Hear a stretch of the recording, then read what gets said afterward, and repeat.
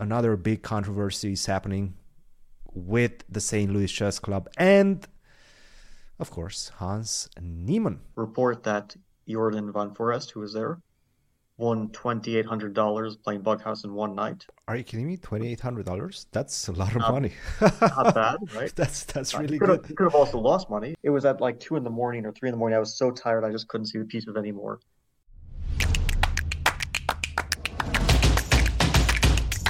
Welcome back, everybody, to another C Squared podcast episodes. We are once again on the go, on the move. Fabi, you're in Germany, ready for the Freestyle GOAT Challenge, Chess 960, or however you want to call it nowadays. But I mean, we have to address something first. You got a haircut, man. Yeah, I did. It is what it is. I think that's the big one, right? Because I remember last year when we were getting ready to play the Tata Steel, when you were getting ready to play the Tata Steel, and we met in Spain, and you had the exact same haircut. There's something at the beginning of the year that, you know, you just kind of shed your skin off. I don't know, shed your hair off. Like, is there some symbolism attached to it? Well, this is not as short as that one, but I basically told the guy, he was like, what do you want me to do? I was like, you do what you want to do. And he was like, do you want to clean like me? I was like, sure, let's do it. So then he charged me an amount that I feel was like your tourist amount. That was the sort of thing. It was like 30 euros. Where is this, in Germany? Yeah. I was like, okay, I'm not sure the prices for haircuts in different countries. Like I've gone to Spain, it's like when I've gone to Spain, it's been 10 euros or 8 euros, which is very cheap. You go to the US, you're probably looking at like $25, maybe more, depending if you're going to a really fancy place. But if you're going to like an old school barbershop, I guess like $20-25 these days, right? No. The barbershops are extremely expensive. If you go to like, I don't know. At least when I went to like old school barbershop, it was like $20, and then you leave a tip, right? And whatever, like 20%. I mean, if you go to Supercuts, it's $20. Supercuts is $20, which is like a chain. If you go to barbershops, it's like 45. Okay, I think 45 is excessive. I don't. That's what I pay for my haircuts. And yeah, that's like that's like Missouri. I feel like it's not very regulated, is it? I mean, it seems like. Anyway, I felt like 30 euros. He gave me a look. I was like, okay, is he waiting for me to say something? But I didn't. I don't care that much. I mean, okay, like we didn't agree to a price beforehand. It seemed like he was just saying it off the cuff. Like, okay, it's 30 euros, which basically all he did was take a. I mean, he basically just shaved my head, so it wasn't like he did something extraordinary there. Not to say that he did a bad job. I remember once in 2021, I went to this place in St. Louis, and it was like. I forget which part of town it was at, but it was like Latino barbershop. I think that's actually what it was called. And the guy, he looked at me, he's like, I don't know what to do with you. And then I could tell that he was like, he'd never seen hair like mine before. Yeah. Or he had at least never cut it before. And then the guy looked terrified.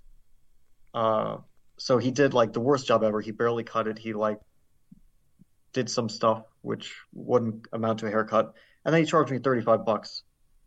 And after that, I just went to the nearest, I guess I went to, what was the nearest store? Like some sort of Target or something. I got some electric clippers and I just did my own job, which was way better than what he did. But it was just a disaster.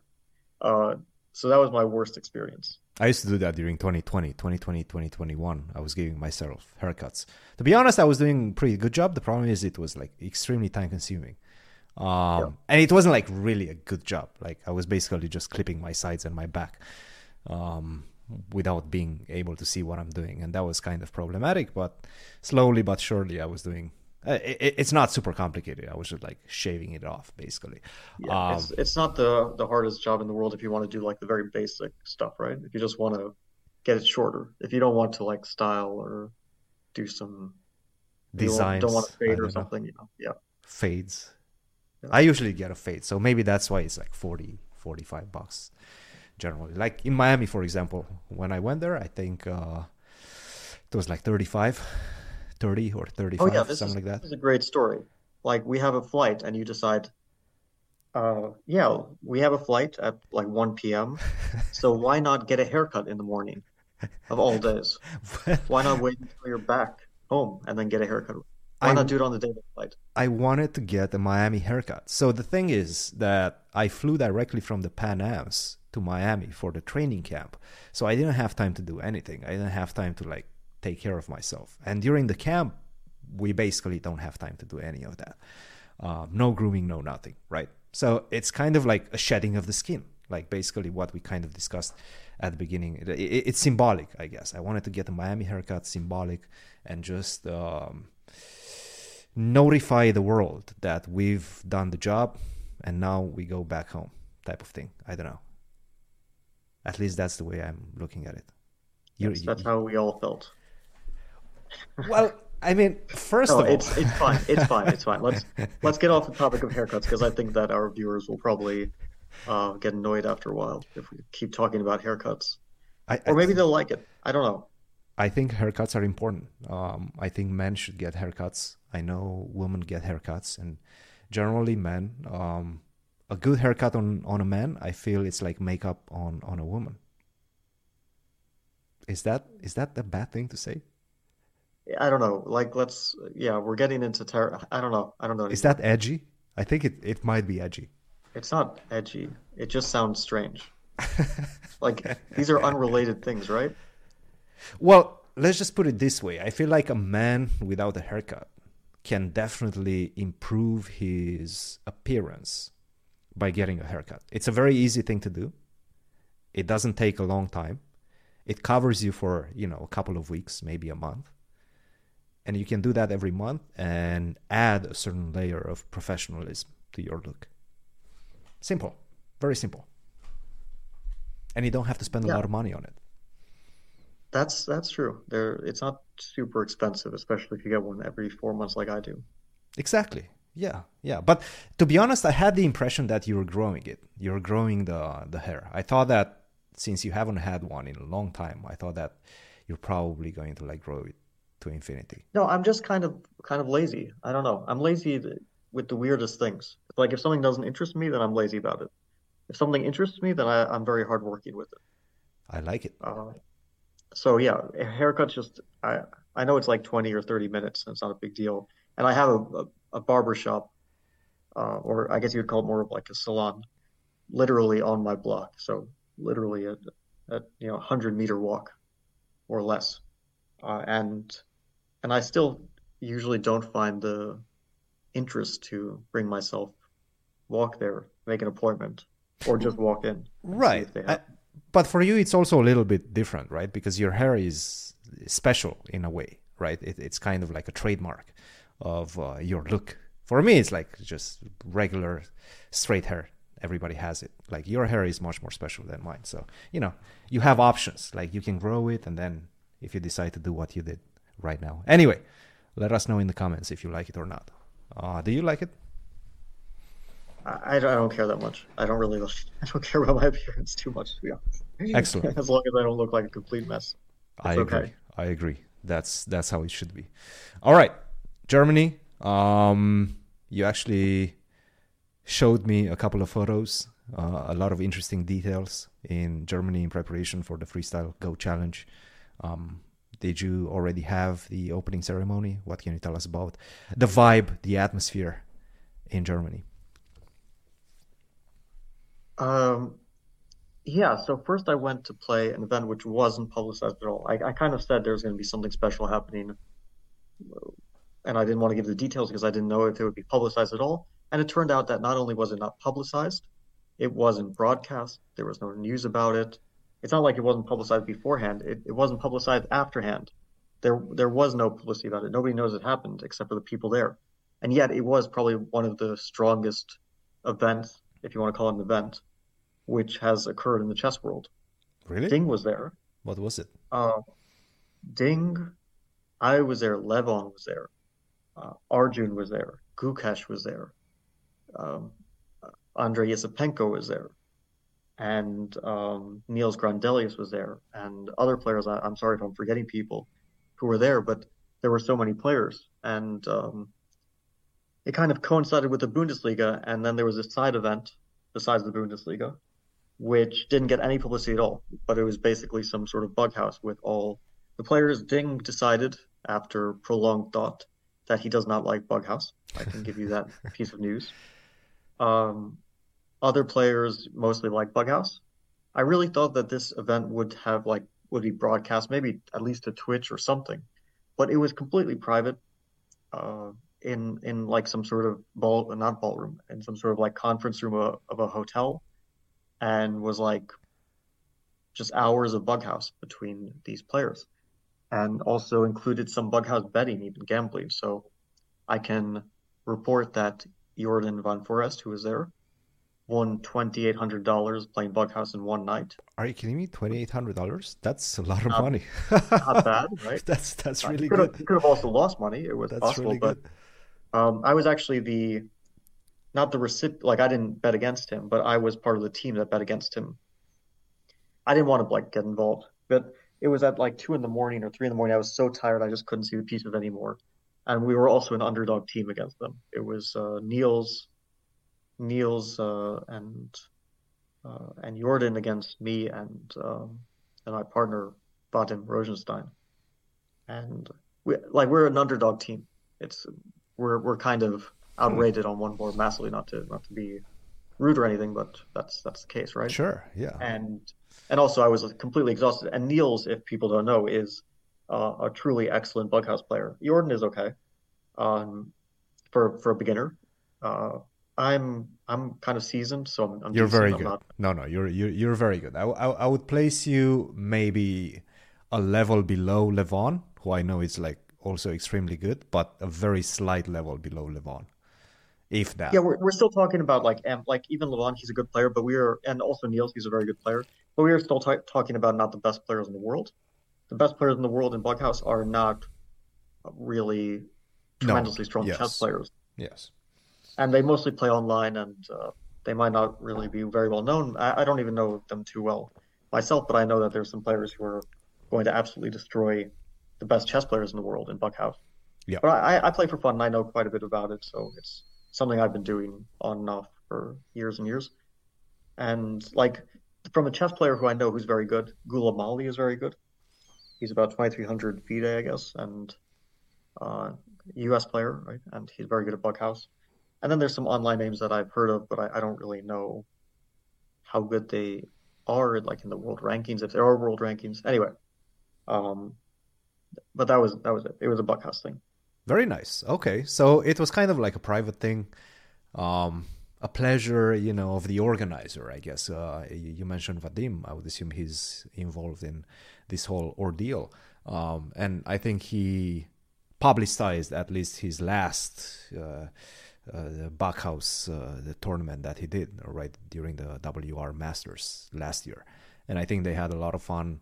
It got a lot of media, and everybody seemed to be enjoying the games. I'm glad to hear that you guys had a good time. Was this at the same place where the tournament that you were just about to play it No, was? different city. I'm now in a city. I don't know if I would call it a city. I'm about an hour from Hamburg. Mm-hmm. So I don't like the place that we're at. I'm not exact. It's a resort, but I don't know like the surrounding area too well. I don't know if there's any major cities nearby. Maybe like, I mean, we're up north, so I guess we might even be close to Denmark, I guess. Mm-hmm. And like, I guess major German cities that are nearby are like Kiel, Lübeck, and Hamburg is like the biggest city that's nearby, but it's like an hour, maybe hour to 20 minutes away from that. So it's quite a. I mean, I went from I took a train from Dusseldorf to Hamburg, which was pretty convenient.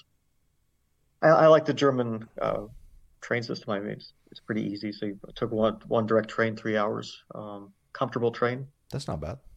and just worked a bit on the train. Like they have Wi-Fi, everything is very convenient, and then took a car from there. Got here. It's a very beautiful resort. It's called the Waisenhaus It Resort. looked like that from the photos. It's like a five Yeah, star very resort. beautiful. The spa here was voted the best in the world. Uh, That's what I've heard at least. I Really? can't Wow. like I haven't done my research into this, but that's what I've heard that was voted the best in the world, and I went to see it because I really like sauna, I really like swimming Hmm. and all that. So I went to experience it. Spent about 2 hours. It was indeed very nice, and I just came from a dinner, and I saw some people I hadn't seen. Well, actually, I saw one person I hadn't seen in a long time. Peter Leko. Lego is there. Okay. Yeah, Is he a doing player who I commentary used to or play. Yeah, sorry, what's that? is he doing commentary for the tournament? Yes, he is with Tanya Sachdev. So I've seen Tanya recently in St. Louis, but Peter I haven't seen for 5 years. And we used to play very often, of course. He was one of the best players in the world during his time. Now he's focusing on commentary, coaching, and so on. But still, of course, one of the best players of his generation, no doubt. Played a world championship match against Kramnik in 2004. Hmm. And yeah, Tanya's doing the other commentary. It was a big dinner. Ding was there. Ding's mother, who I met recently for the first time. Very seems like a very nice person. I We don't like share a common language, but he was like a very nice person. Hmm. Hmm. Ding Ding is a nice guy as well. He's a quiet person, but generally seems quite personable. And yeah, that was about it. Magnus is also here, but he was sitting at a separate table along with Ali Reza was near their table. I don't know if they were. That was after they played their match. So Well, they so had their Magnus was. match, yeah. So I guess they played their match from the same location, more or less. Yeah, different rooms, of course, but the same complex. Absolutely, there's no doubt about that. Yeah. And then they went to dinner, and it was a really nice dinner. Food is excellent. Everything's really nice here, I have to say. It's going to be a fun event. I do encourage people to check it out. It's a freestyle goat chess challenge. It's kind of a weird name, but It's a whatever. weird name. And goat, yeah, we've talked about goats. Goats are You good. like And goats. You're a fan of I goats. like goats a lot. Yeah, no, I'm a very big fan. Um, they're kind of unfairly treated because they're seen as like these demonic symbols, right? Really? I guess Because they have so. I horns. guess so. Yes, yes, yes, yes. Yeah, very often seen, The horns but and they're not everything. actually Hmm. Yeah. demonic, it turns out. I don't think. Um, I can't confirm, but I don't think that they're connected to demons in any way. Very nice animals, for sure. I mean, we use them for food, right? Goat cheese, goat meat. I mean, we use them quite a I'm lot not sure about, I for. mean, goat milk is very common. Yeah, goat Yes. cheese, but goat meat, we don't really eat goats, do we? Not that Mm, often, at least. I guess not. I Anyway, don't know. I like They their milk probably and their cheese. they probably eat goats in like Kazakhstan or something. I know they eat horse in Kazakhstan. They love their Yeah, horse in I've had Kazakhstan. horse. You've had horse. I've tried. Yeah, I hope our viewers don't judge me too harshly, but I tried horse, raw horse. Raw. Yeah. Okay, that sounds absolutely terrible.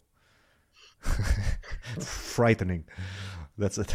I don't know about frightening, but yeah, okay. I have nothing against horses. People get very sensitive about horses because, yeah, especially in America, people love their horses, Yes. which is also fair. It's been a long time, so don't judge me too much on this. Yeah, yeah, yeah. Cool. So probably is going to be a fun event. When's the last time you played Chess 960? Was it the world? Actually, no. You played Chess 960 in St. Louis. Did you win Yes. that event last year? Well, I won in 2022, and in 2023, I did not win. I had to win the last round, but instead I lost the last round, and therefore my opponent won, Okay.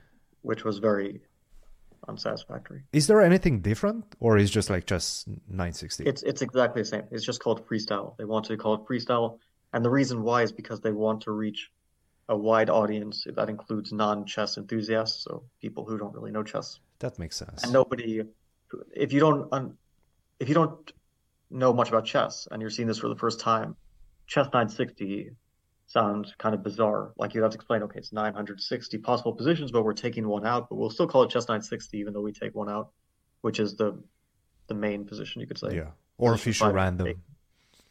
Fisher random, it's like people who don't know about chess will be like, who is this Fisher and why is he random? Hmm. Hmm. But if you call it freestyle, you can explain, yeah, we're just mixing the pieces up. It's freestyle. and it sounds like something cool. That's their reasoning. I mean, I don't particularly care what they call it, but that's why they call it that. How are you going to approach this tournament? When we went to the World Championship, the Chess 960 World Championship, we were actually even doing some preparation in between games. Are you going to do any of that, or just freestyle it? I will actually have a second here, You will. Okay.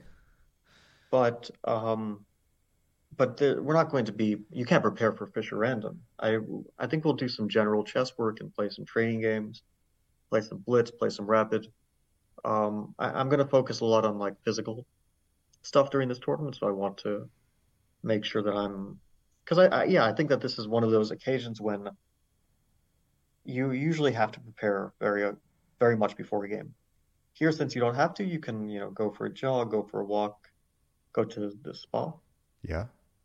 and do whatever else you want to do to take your mind off chess for a little bit, which is a rare privilege during a chess tournament. So I'm going to take advantage of it. No, I think that's a great strategy. I mean, obviously, once March rolls in, things are becoming extremely busy. The American Cup, training for the candidates, things of that nature. I mean, the candidates are approaching really quickly, and we know how taxing those can be. So yeah, no, that's actually sounds like a very fun event and very useful event as well. It nurtures the creativity a little bit. Why not have some fun? Enjoy it. You play the no castle chess. That was interesting. You're playing this one right now, so should be a good time. Should be a good time. And what's the time format? It's a classical time format, 90 minutes with no increment, and then 30 minutes with 30-second increment after move 40. And then there will also be rapid chess incorporated in it. I have to check the exact details, but it's like rapid matches, then that's placement, and then matches of classical, and so on and so forth. Cool. Which sounds interesting. It's going to be the first classical Fisher Random or chess, whatever you want to call it, event. Yeah. And yeah, classical is interesting for this format. We'll see. I would prefer to play rapid, but open to classical as well. No. Definitely should be quite interesting. I mean, especially since you're going to be thinking from move one, more or less, right? By the way, when are you going to find out the position? I think that's an important factor. Are you going to find it the night game will have a before? different position, and it will be 10 minutes before each game. 10 minutes, so you don't get pretty much any time to prepare, No, more or less. you can just look at the position a bit, think about it a bit, and that's it on your own without a computer. So you're not even allowed a computer in? No, of course not. No, they do not want to allow that. I think you can discuss it with other players. I think they're going to split it up into teams. White and black can discuss on their own. Okay. The white players who play with the white pieces, I should say, and the players who play with the black pieces. Yeah, it will be a fun event. I'm very much looking forward to playing. Yeah, no, sounds like a good time, and we're going to post probably somewhere in the description all the details about the event, when it starts, where you can follow it. We're probably not going to do anything on the channel, but anyway, I'm definitely going to be following it for the fun of it. But yeah, that's fun. What else happened in the chess world in the last week or so since we last chatted? Oh, in Europe, not so much. Actually, maybe in Europe as well. But another big controversy is happening with the St. Louis Chess Club and, of course, Hans Niemann. February 2nd, big statement came from the St. Louis Chess Club, basically saying that while the St. Louis Chess Club remains committed to providing a world-class environment for all levels of chess players to play and enjoy chess, after recent consideration, the St. Louis Chess Club has made the difficult decision not to extend an invitation to GM Hans Niemann to participate in any invitational tournaments organized by the club in 2024.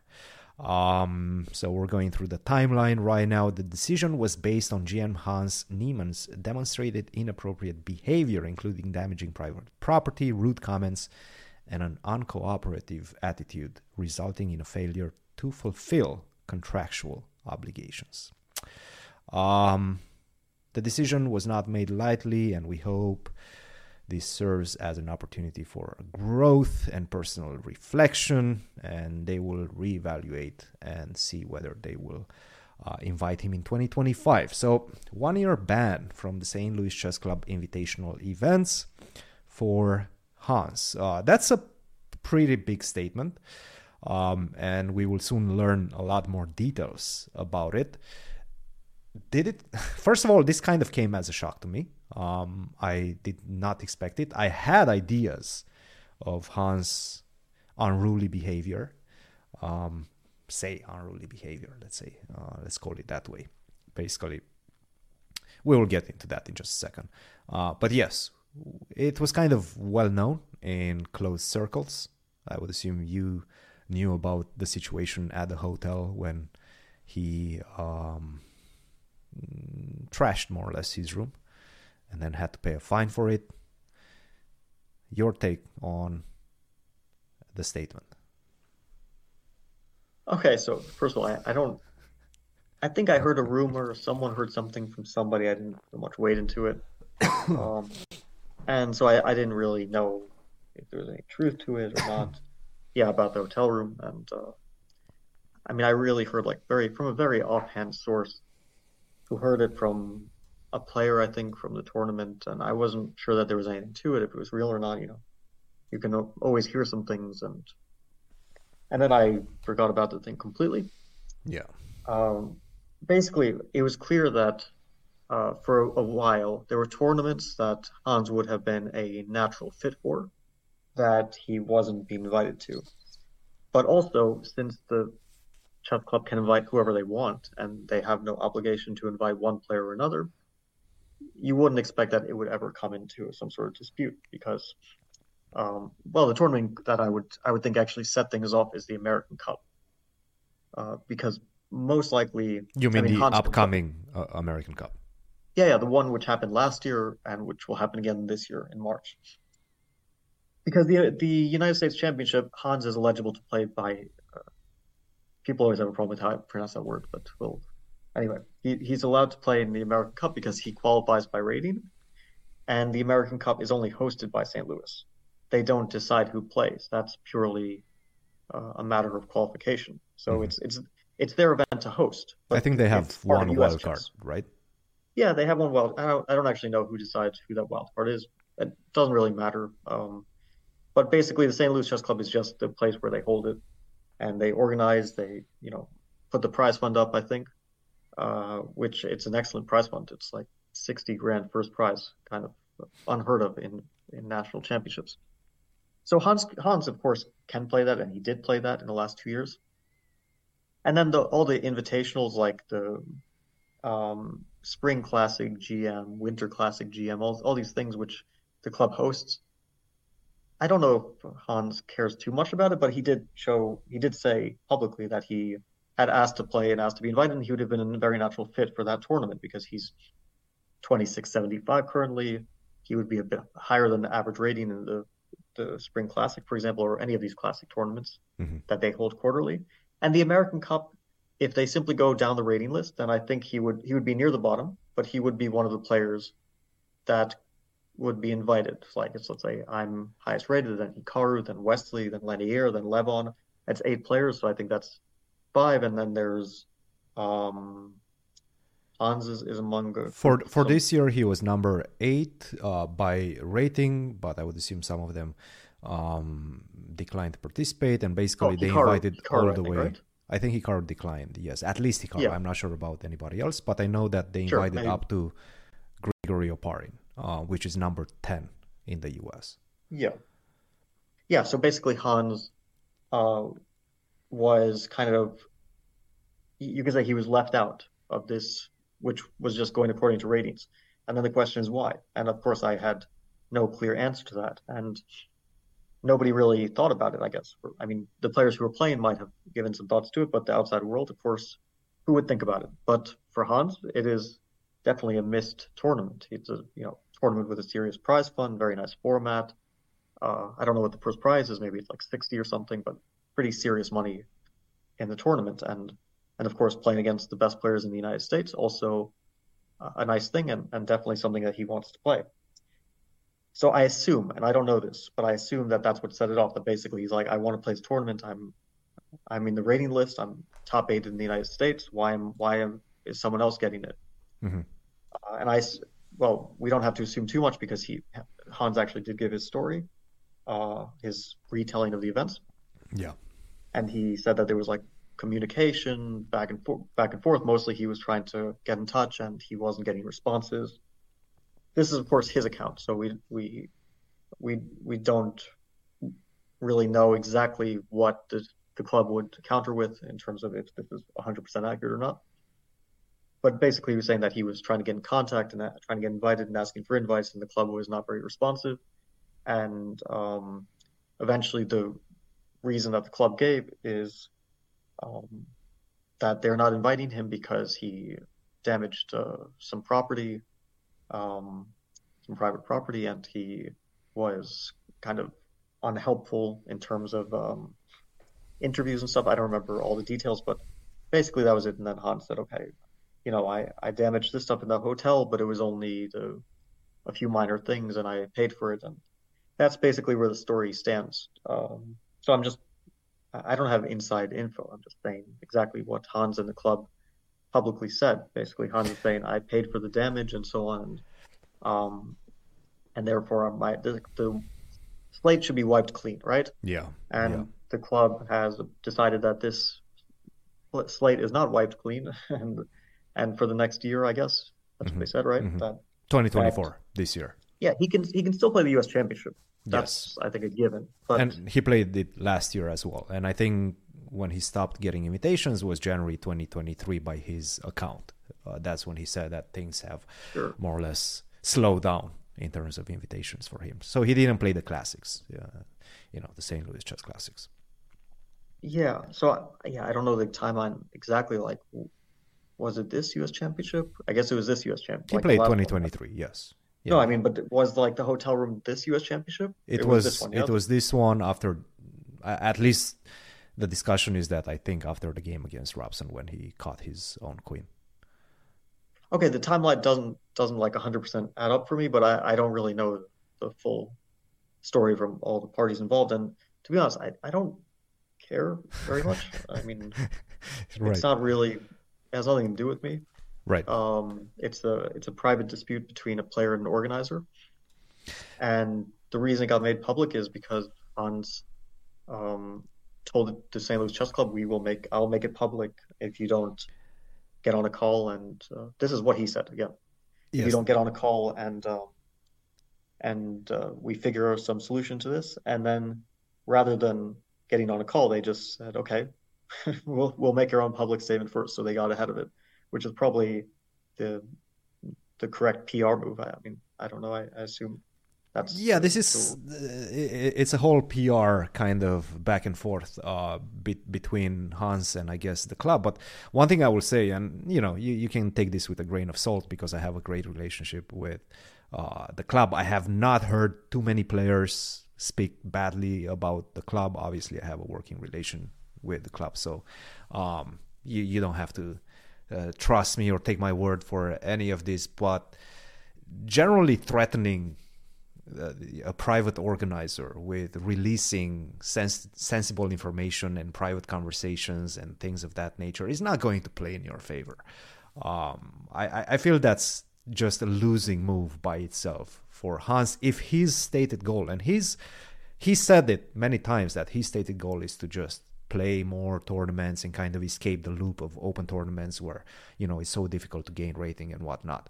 He wants to play invitational events, strong invitational events, and a lot of them are organized by the St. Louis Chess Club. So if that's your stated goal, then I don't think threatening the club, being rude to their management, and I think he did say quite some disparaging stuff about the management at the club as well, which is, you just shouldn't do that. You're a young, up and coming, growing player. Just be nice, and you will get your invitations. Everybody wants to see Hans play. There's, he brings a lot of attention, a lot of eyeballs to a tournament, but you're not gonna get your way by threatening private organizers. Is that's just silly in my opinion. Well, yeah, okay. Like again, I'm not a PR expert. I haven't done any studying in terms of public relations, but it's not a very logical move, I think, because like let's say for the next year that he sort of in the past there was a conflict and obviously they're at odds with each other now. But for the next year, the main thing that he misses is the American Cup because the like classic events, they're they're good events, but they're not like gonna really change his career or Sure. I don't think that he's gonna miss those events so much. So it's mainly the American Cup. And the American Cup already the invitations are out. Like this move is not going to get him in the American Cup because it can't. Like the invitations are out and everyone the field is probably set already. I don't know for sure, but I assume so. Hmm. Like I already accepted my invitation, for example. Yeah, the field is So set. The field is set for so the American he's Cup. not getting it. There is no way that this move would gain him something, but it does potentially burn bridges. And I really doubt that he was at a point with the club where the relations were not possible to mend with in terms of, um, uh, just being Yes. friendly and Yes. cordial and trying to leave the past behind a bit. And yeah, it's I can give you an example. Like at some point, Ali Reza and the Tata Steel tournament organization had a big falling out Very because of good a point. pretty silly thing, but okay, it resulted in the falling out. It was Ali Reza was very upset about the conditions during one game, and I don't know if it was a game against me actually, but it was basically he was The like last game. This was the maybe it was the last last game. game, yeah. Yeah. I They had forget to who. move his table because of Yeah, the tie breaks they that were wanted to starting. move his board because of an Armageddon or a tie-break game that was going to happen, I think, between Anish and Jordan. Jordan. Hmm. And okay, he's like, I'm not going to move during the middle of the game. Very fair point. But he got heated and basically he said, I'm never coming back. They said, you're never coming back. And look what happened a few years later. He's back. I mean, the main thing I think with all players is that like the world doesn't really doesn't care about us. I mean, we're purely performance-based athletes, if you want to call us athletes. But we only operate not on favor, but in terms of performance.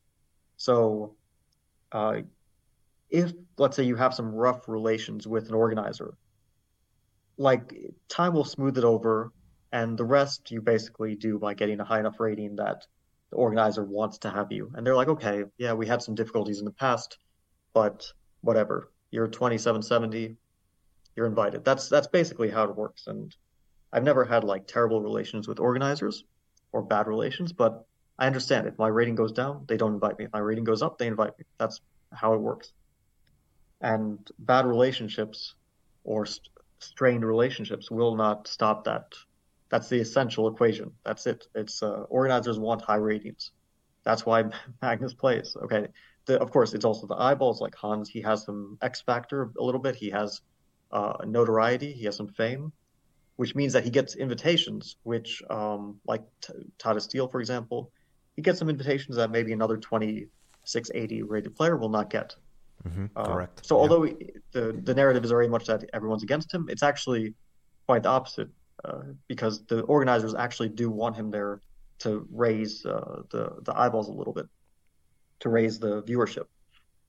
And as long as he's just not burning bridges, I mean, and if he improves his rating, he will get all the invitations that he could ever want. I mean, if he's 2750, nobody will deny him an invitation. Correct. But if you're not 2750, it's like okay, there's Gukash, there's Prague, there's Keimer, there's I mean there's a million players. It's a very competitive field. So um you can't expect like there's organizers that let's say in the past I've gotten a certain appearance fee to show up. And then a few years later, my rating drops. I don't even like tell them, oh, but you gave me this in the past. It's like, okay, now you give me less. I understand. That's just the way it works. Hmm. My the demand for me is a bit lower. My rating is lower. If at some point I'm 2600, the demand will be zero, Hmm. and there will be nowhere that wants me to, no organizer that wants me to play. And I'm not going to go and say, well, I'm deserving of all these invites because I'm me. It's hey, you have your rating. you have your results or you don't have anything. And um, but of course, you don't burn bridges. It's just very silly, and that's how the chess world works for people who are wondering. It's really rating based. That's essentially it. Yeah, no, rating, and you as Hans at like 2680, you are bringing something else to the table. You're bringing the attention, you're bringing, as you mentioned, the X factor. But at the end of the day, it's all about the relationships that you have with these organizers. It's important to not burn bridges and to not do stupid shit. And I feel like upping the stakes and coming up with these demands publicly, it's not a good idea. Yeah, Deal I with agree. it. But Deal with it privately. Speak with the club. I understand there's been some, falling off. And look, trashing a hotel room, it might not sound like much, but this is the hotel which the club hosts their opening and closing ceremonies. Maybe not opening actually for the US Championship, closing always. All the players are lodged there. This is a very nice hotel. They have a very long lasting relationship with the management. Even their offices are in this hotel. Like the St. Louis Chess Club management offices are in this hotel. So you sever those relationships by trashing, pretty much completely trashing a room. That's not going to be a great look for yourself, but also for the club. And the club probably didn't like that. I understand that there's been an apology element to it afterwards, but I mean, it's still kind of problematic. okay, look, I think even at this point, of course I can't know for sure, but I think even at this point, like there is no reason for Hans to despair. I mean, if he gets his rating up, basically you can't organizers can't really ignore it. Yep. And the club, from my experience, has always been very reasonable. Like they're just a very professional organization. They go by the book mostly. And so I don't see why they wouldn't invite him in the future. But yeah, there's no reason to try to like fight someone who like it's like we're chess players and the organizers are giving us the the means to support ourselves, right? Yeah, Without organizers, without sponsors, basically, there would be no professional chess. of course. So you're kind of fighting against yourself in a way because this is how we make our career. It's like let's say you play a world championship match. The prize fund could be 2 million or it could be $5,000. Like there was a time when the world championship match was okay, we're talking a long time ago, but was contested for like maybe a month's rent or something. It wasn't like it was always the case that people could make money from chess. So it's it's just a bit it's kind of not very helpful, to put it mildly. It's actually counterproductive, I'd say, to fight against the people who are making chess possible as a career. As like I'm a chess professional. Hans is also a chess professional, as far as I can tell right now. I don't think he's doing anything else besides working on chess. Um, and in general, like I one thing that I quite like about Hans is that he does love chess. He does take it seriously. I really believe that he like is passionate about his chess. Um, okay, yeah, you shouldn't. I mean, just as like let's say my part like if I was meeting with Hans as his advisor, I would say okay, just try to mend relations and work on your chess, get your rating up, and the, all the invitations that you could ever want will be yours. Yeah, no, and again, it's just about, I would assume he's also concerned about not falling into this open tournament loop, which he experienced last year. He didn't make a lot of improvements in terms of rating because of that, or at least that's maybe his perception of it. And it's not easy to gain, 30 rating points to jump from like 2680 to 27, 10, 20 in open tournaments is extremely difficult. It's much easier to do it in closed events. That's actually I like seriously disagree with this. I have to Really? say, I Okay. seriously disagree Okay. with it. Okay. I know that this is a very common narrative that like top players they play in their own little fish bowl and then they go to the wide open sea and then they lose all their hard-earned rating made by drawing a million games. absolutely not the case. Okay. From my experience, I've played open tournaments over the last few years, not many, but like in the last, if I go back to like I don't know, open tournaments I played from 2016, I think I've gained rating in all of them, save for one where I lost maybe 4 rating points the last Grand Swiss. And I assume haven't checked this, but I assume that if you look at the um, let's say winners of open tournaments, you'll probably see um, a general preponderance of top players uh, at the highest ranks of open tournaments. Like I think that's what you'd see. I know that Hikaru, for example, he's very often winning these. Like Gibraltar, he's won 5 times. Sure. He gained rating all those times, and he was a top player in every single one of them. And I played Isle of Man in 2016. I had a 29 like 20 performance. I shared first place with Alyanov. I think it was like 8 out of 9 or 7.5 out of 9. In 2019, I shared first place with Wang Hao. In 2021, I gained rating. In 2023, I lost 4 points. Hmm. Um, Reykjavik, when I played the Reykjavik, it's actually funny. When I played the Reykjavik Open in 2012, my rating was 2770.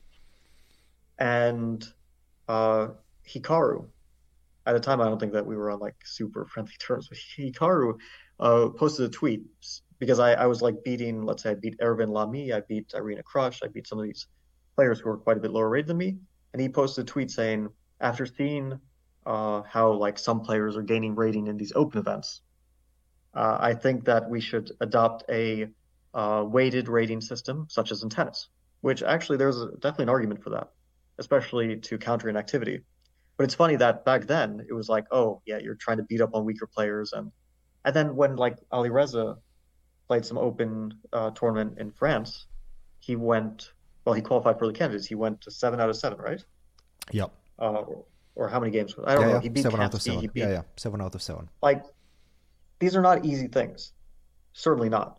But ratings are there for a reason. It's not like Ali Reza. If you start putting him in open tournaments against 25 to 2650 average, that he's suddenly going to lose all his rating.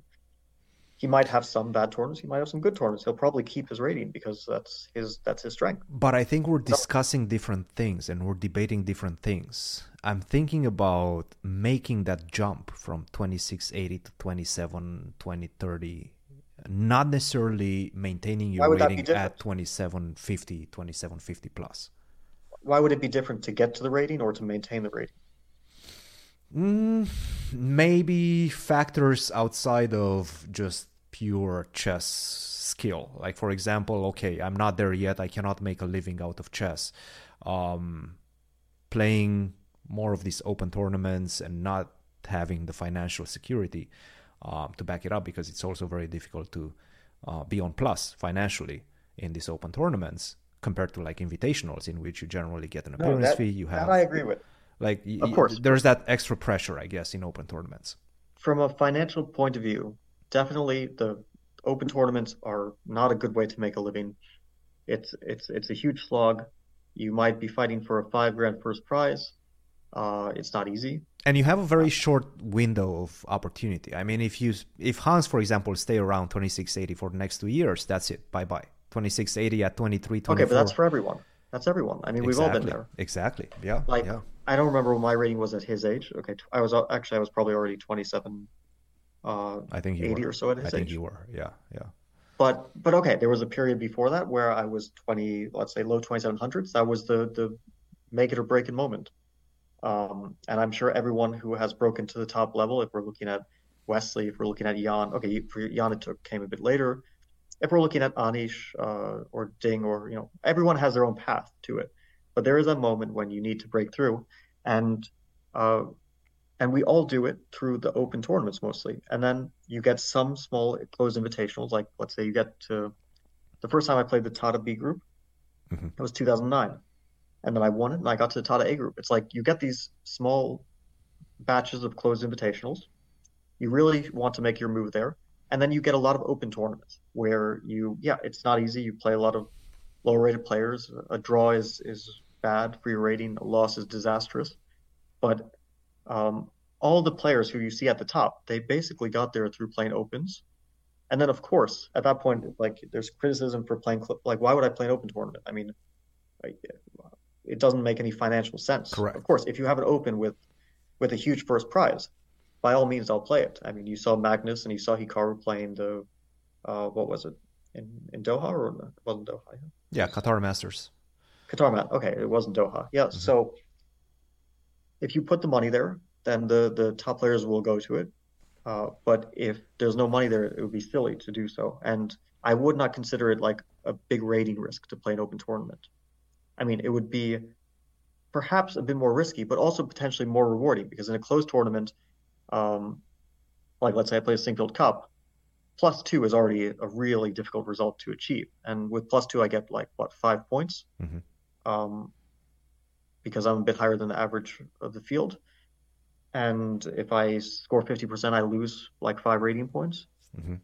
which is very easy to achieve. And then if I get a bit desperate trying to win, then I'm in minus, and suddenly my rating, yeah, the Vikings tournament, okay, certainly a mixed field, but we Yeah. saw Ding dropping like 17 rating points. We saw Ali Reza, we saw Nepo, Yeah. Jan, Vaikanze is a all of them dangerous dropped. one. Vaikanze is definitely a dangerous But it's one. not like there's dangerous or not dangerous. We also saw Anish gaining 15 rating points. We saw Wei break into the top 10. Ratings are there for a reason. They mean something. They're an objective way, unless someone is inactive, in which case you can say we don't know their strength. It's Hmm. an unknown. Like if Gary came back, he's 28-12. Is he Yeah, really? we can probably guess that he's going to drop his rating massively from inactivity. But we don't know if he's going to be 2700, 2650, 2720, right? Yeah. All kind of unknown. Yeah. Uh, but the players who are active, we know that their rating means something, unless they're on a huge downward or on upward trend, and then we can say, okay, they're probably either underrated or overrated, depending on certain factors. Let's say. Hmm. Hmm. What's funny? There's 4 players in India, all separated like Vishy 2748, Gukesh 2747, Frog 2747, Vidit 2747. Kind of funny. I just saw Hmm. the rating list. Hmm.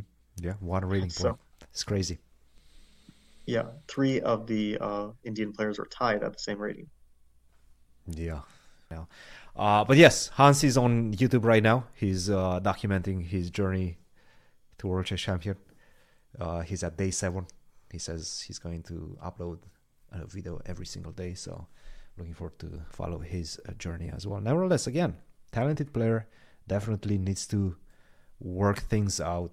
And, I understand he probably has this perception of himself.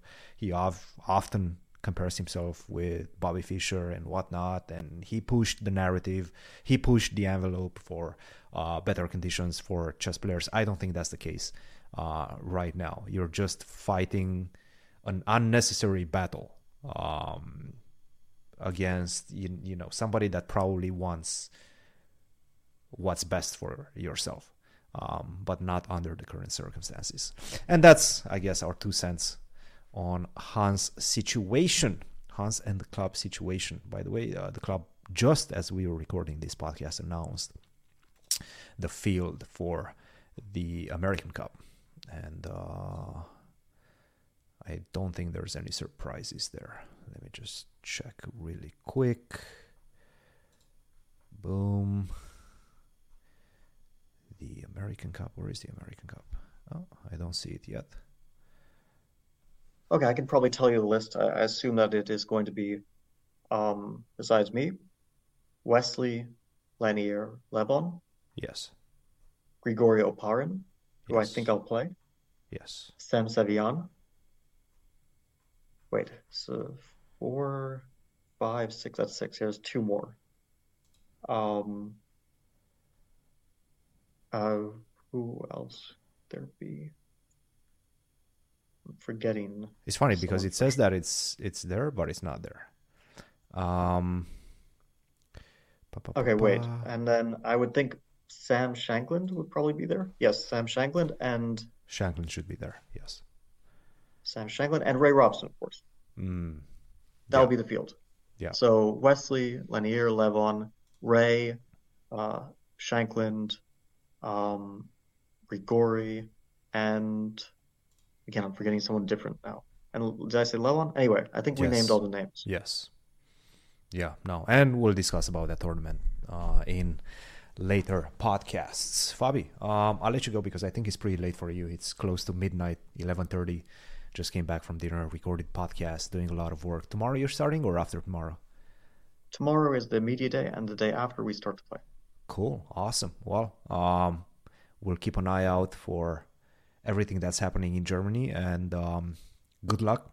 Have fun, and I'm sure we'll catch up at some point during the event to chat about it and gauge your experience with the Freestyle Goat Chess Challenge.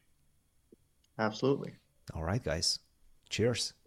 Have a good one. Take Have a care. great week. Both of you. You as well, Fabi. Thank you. Bye-bye.